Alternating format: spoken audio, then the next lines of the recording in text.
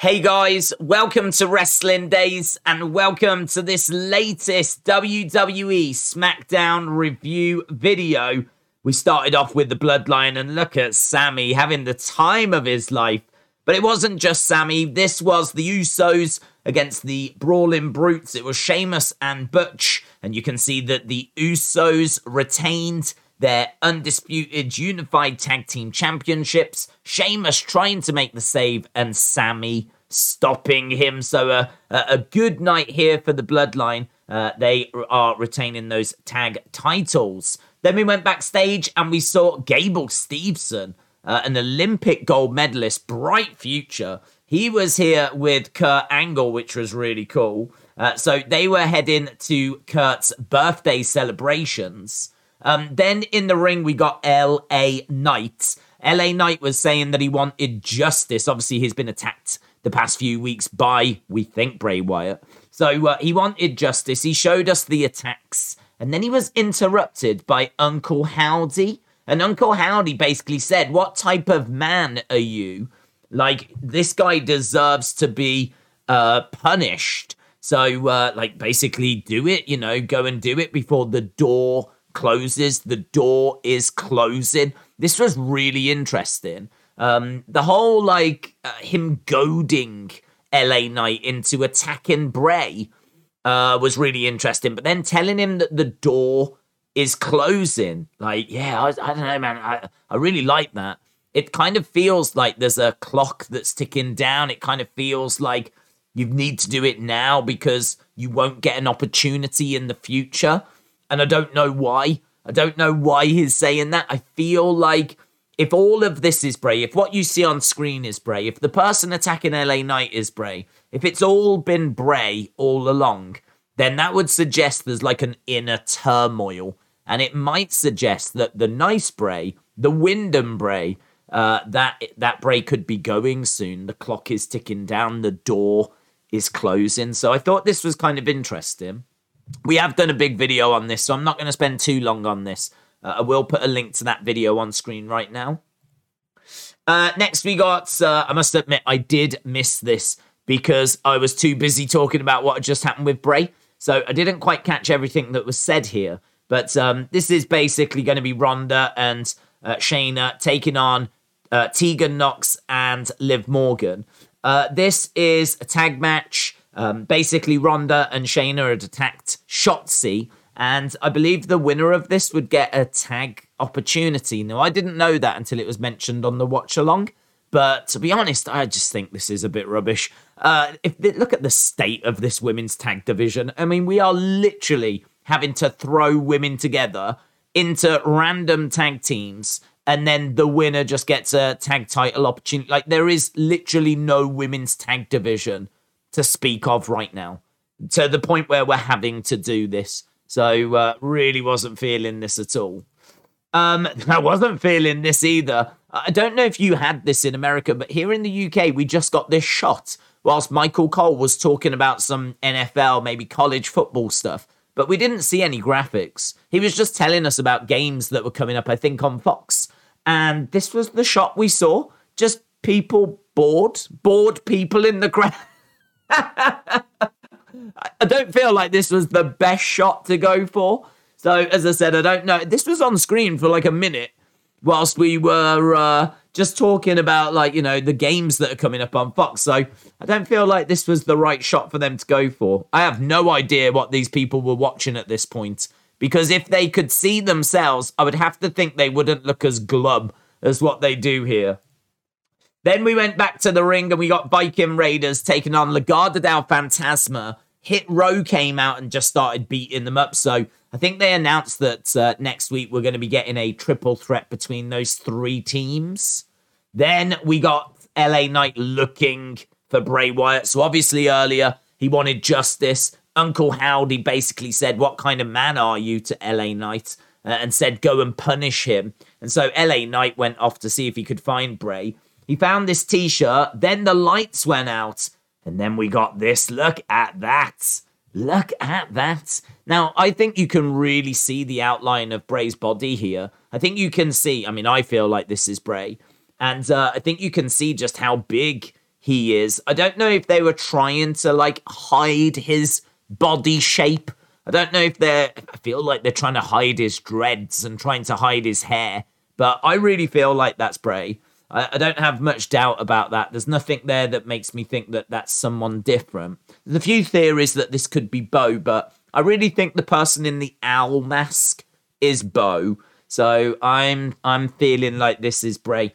We saw this and then we went to commercial break straight away. So we didn't see what happened to LA Knight. I'm guessing it wasn't good news.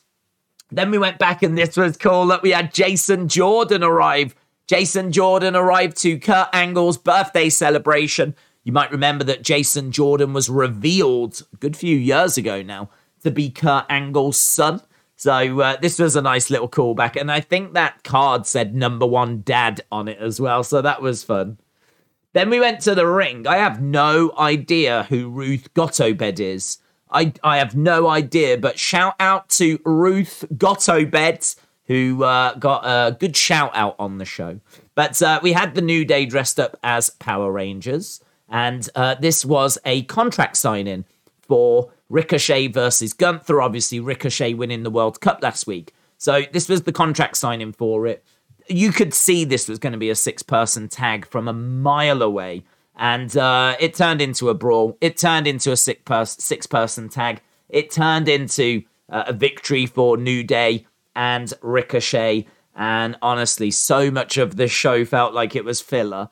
It just really felt like we were trying to kill time, and this was a prime example of that.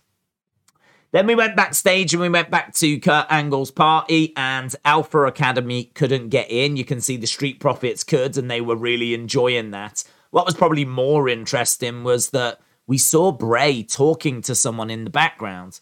Now, we don't know if it is someone. We have seen Bray talking to either someone or himself in the background before. So this was interesting. I feel like he's probably talking to no one. I know that sounds crazy, but I think Bray is crazy. So I think he was probably talking to no one again. I like this. I think that this can definitely get a few theories doing the rounds. So maybe he was talking to Bo. I don't know. I feel like it was probably no one. I feel like he's probably talking to himself. Then we got Sami and I think this was Jimmy Uso. And he was basically saying to him, like, you might want to cut your beard, you might want to cut your hair. Roman is on the show next week, and it could be a big week for you. So this was really good. This was really good because it's really hinting at a big Sami segment next week, and I'm definitely down for that. Then we got this really disturbing story. So we had an injured Rey Mysterio, and Karrion Kross arrived, and he was saying, did you know that Scarlett was Romanian? And fun fact, I didn't. And then he also said, well, she used to have a horse, and the horse was like a great horse, and then it became like a workhorse, and then it couldn't be a workhorse anymore. And you could see in its eyes that it knew that it was no use anymore. And it was a really sad story.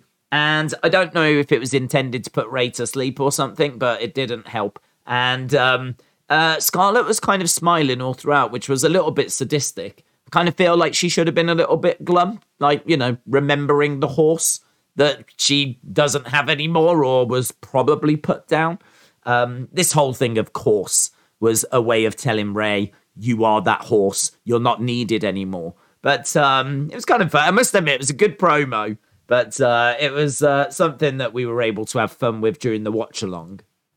Then we got this Lacey segment. Obviously, this is the new gimmick for Lacey. Gimmick 127 now, I think, where she is training in the army.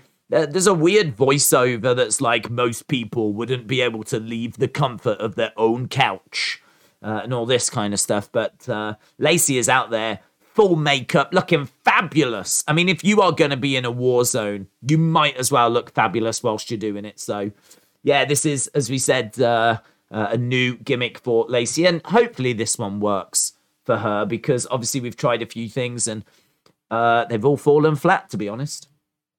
Then we got the match between Liv and Tegan versus Ronda and Shayna. Raquel Rodriguez came down, provided a distraction. That allowed Tegan to hit the Shiningest Wizard, or whatever it's called. She hit the Shiny Wizard, and then she seemed to get injured. She seemed to grab her ankle on the outside. I mean, honestly, I swear this girl is just made of glass. Like, you even look at her and you're worried that she's going to break. So she and Liv embrace. They've now got an opportunity at the women's tag titles. Then we got to our main event, and I just wasn't feeling this. I think segments that we've had in the past that are iconic really should stay in the past. I don't feel like we should rehash them, because you're never going to make them as iconic, and they're always going to be compared to the first time, and they're never going to compare well. And so this was Alpha Academy upset at not being allowed in the party. They came out, told Kurt to get out the ring, said that Otis was going to eat his cake. And so Kurt got out the ring, got a milk truck, and then started hosing them down. There's some nice visuals here of like Otis going flying, Kurt and Gable Steveson drowning them. Like, this was fun, silly. I mean, like, it was all of those things, but it's one of those where you just have to turn your brain off. Like, why were Alpha Academy standing in the ring, seeing a milk truck approaching them? Like, jump out the ring, go in the crowd. You know what's going to happen. We all know what is going to happen. Get out the ring. But they just stood there and waited for this milk truck to come to them. The other thing as well is, what was Kurt's plan for this milk truck? If no one had actually interrupted him, what was he going to do with this milk truck? I can't imagine that's cheap to rent. So, like, what was he going to do with it? What was his plan if Alpha Academy hadn't have come down? So this is what I'm saying. Like, you just have to switch your brain off. I mean, it's just a fun way to end the show. But this wasn't something that I see as iconic or fantastic or crazy or anything along those lines. This is a rehash of something we've done before. And as I said, I just don't think it lives up to that same standard. So I would have much rather have seen something new, original, different, interesting. But I think they just needed an ending, and they went with this. So there we go. That was this week's SmackDown. I think there was a fair bit of filler on this. I must admit, I'm probably around a 6. There was not really much in the way of matches that I cared for. The first match for the tag title, I suppose, was interesting, but I never really felt like the Usos were going to lose those belts. And that match went on for ages as well. And then, like, all the other matches that followed just didn't really feel like they had much going for them. And then, as I said, this ending was a bit of a rehash. I did like the Bray stuff. I thought the Bray stuff was all right. I actually didn't mind that. That, I think, for me, would be a highlight of the show. Seeing Jason Jordan with, like, Kurt Angle, I thought that was pretty cool as well. So there's definitely some positives here. This is not a disaster by any means, but I would say it was one of the weaker recent episodes. So let me know your thoughts down in the comments below. And, of course, we will see you again next time. Bye for now.